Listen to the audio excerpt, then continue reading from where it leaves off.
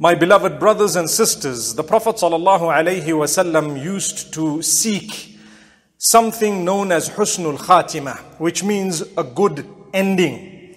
This good ending was referring to being within the pleasure of Allah subhanahu wa ta'ala of the highest degree when death overtakes a person. So it's important for us to look into what is Husnul Khatimah and how we can achieve it.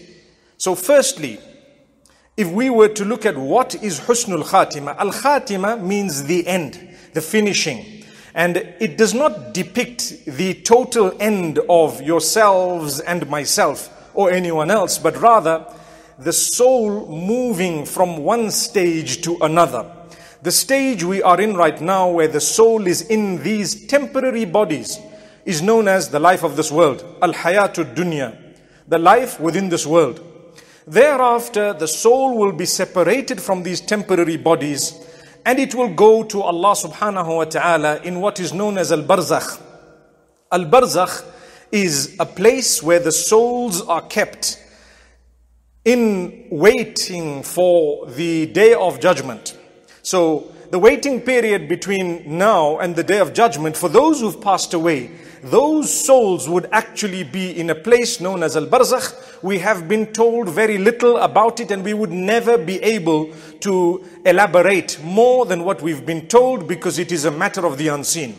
Remember, my brothers and sisters, anything that has to do with matters of the unseen, you and I cannot guess them. We cannot come up with any form of suggestions and details unless it was through revelation that was from Allah subhanahu wa ta'ala to Muhammad sallallahu alayhi wa sallam, and he gave us those details. So no one can see a dream and claim that Allah came to him or her today and inform them about details of the barzakh, when the Prophet Muhammad sallallahu alayhi wa sallam, who was the most knowledgeable of all of us, has not given us that detail. We need to understand this. So the soul right now is on earth. We feel like this life is full, but it is actually a deception.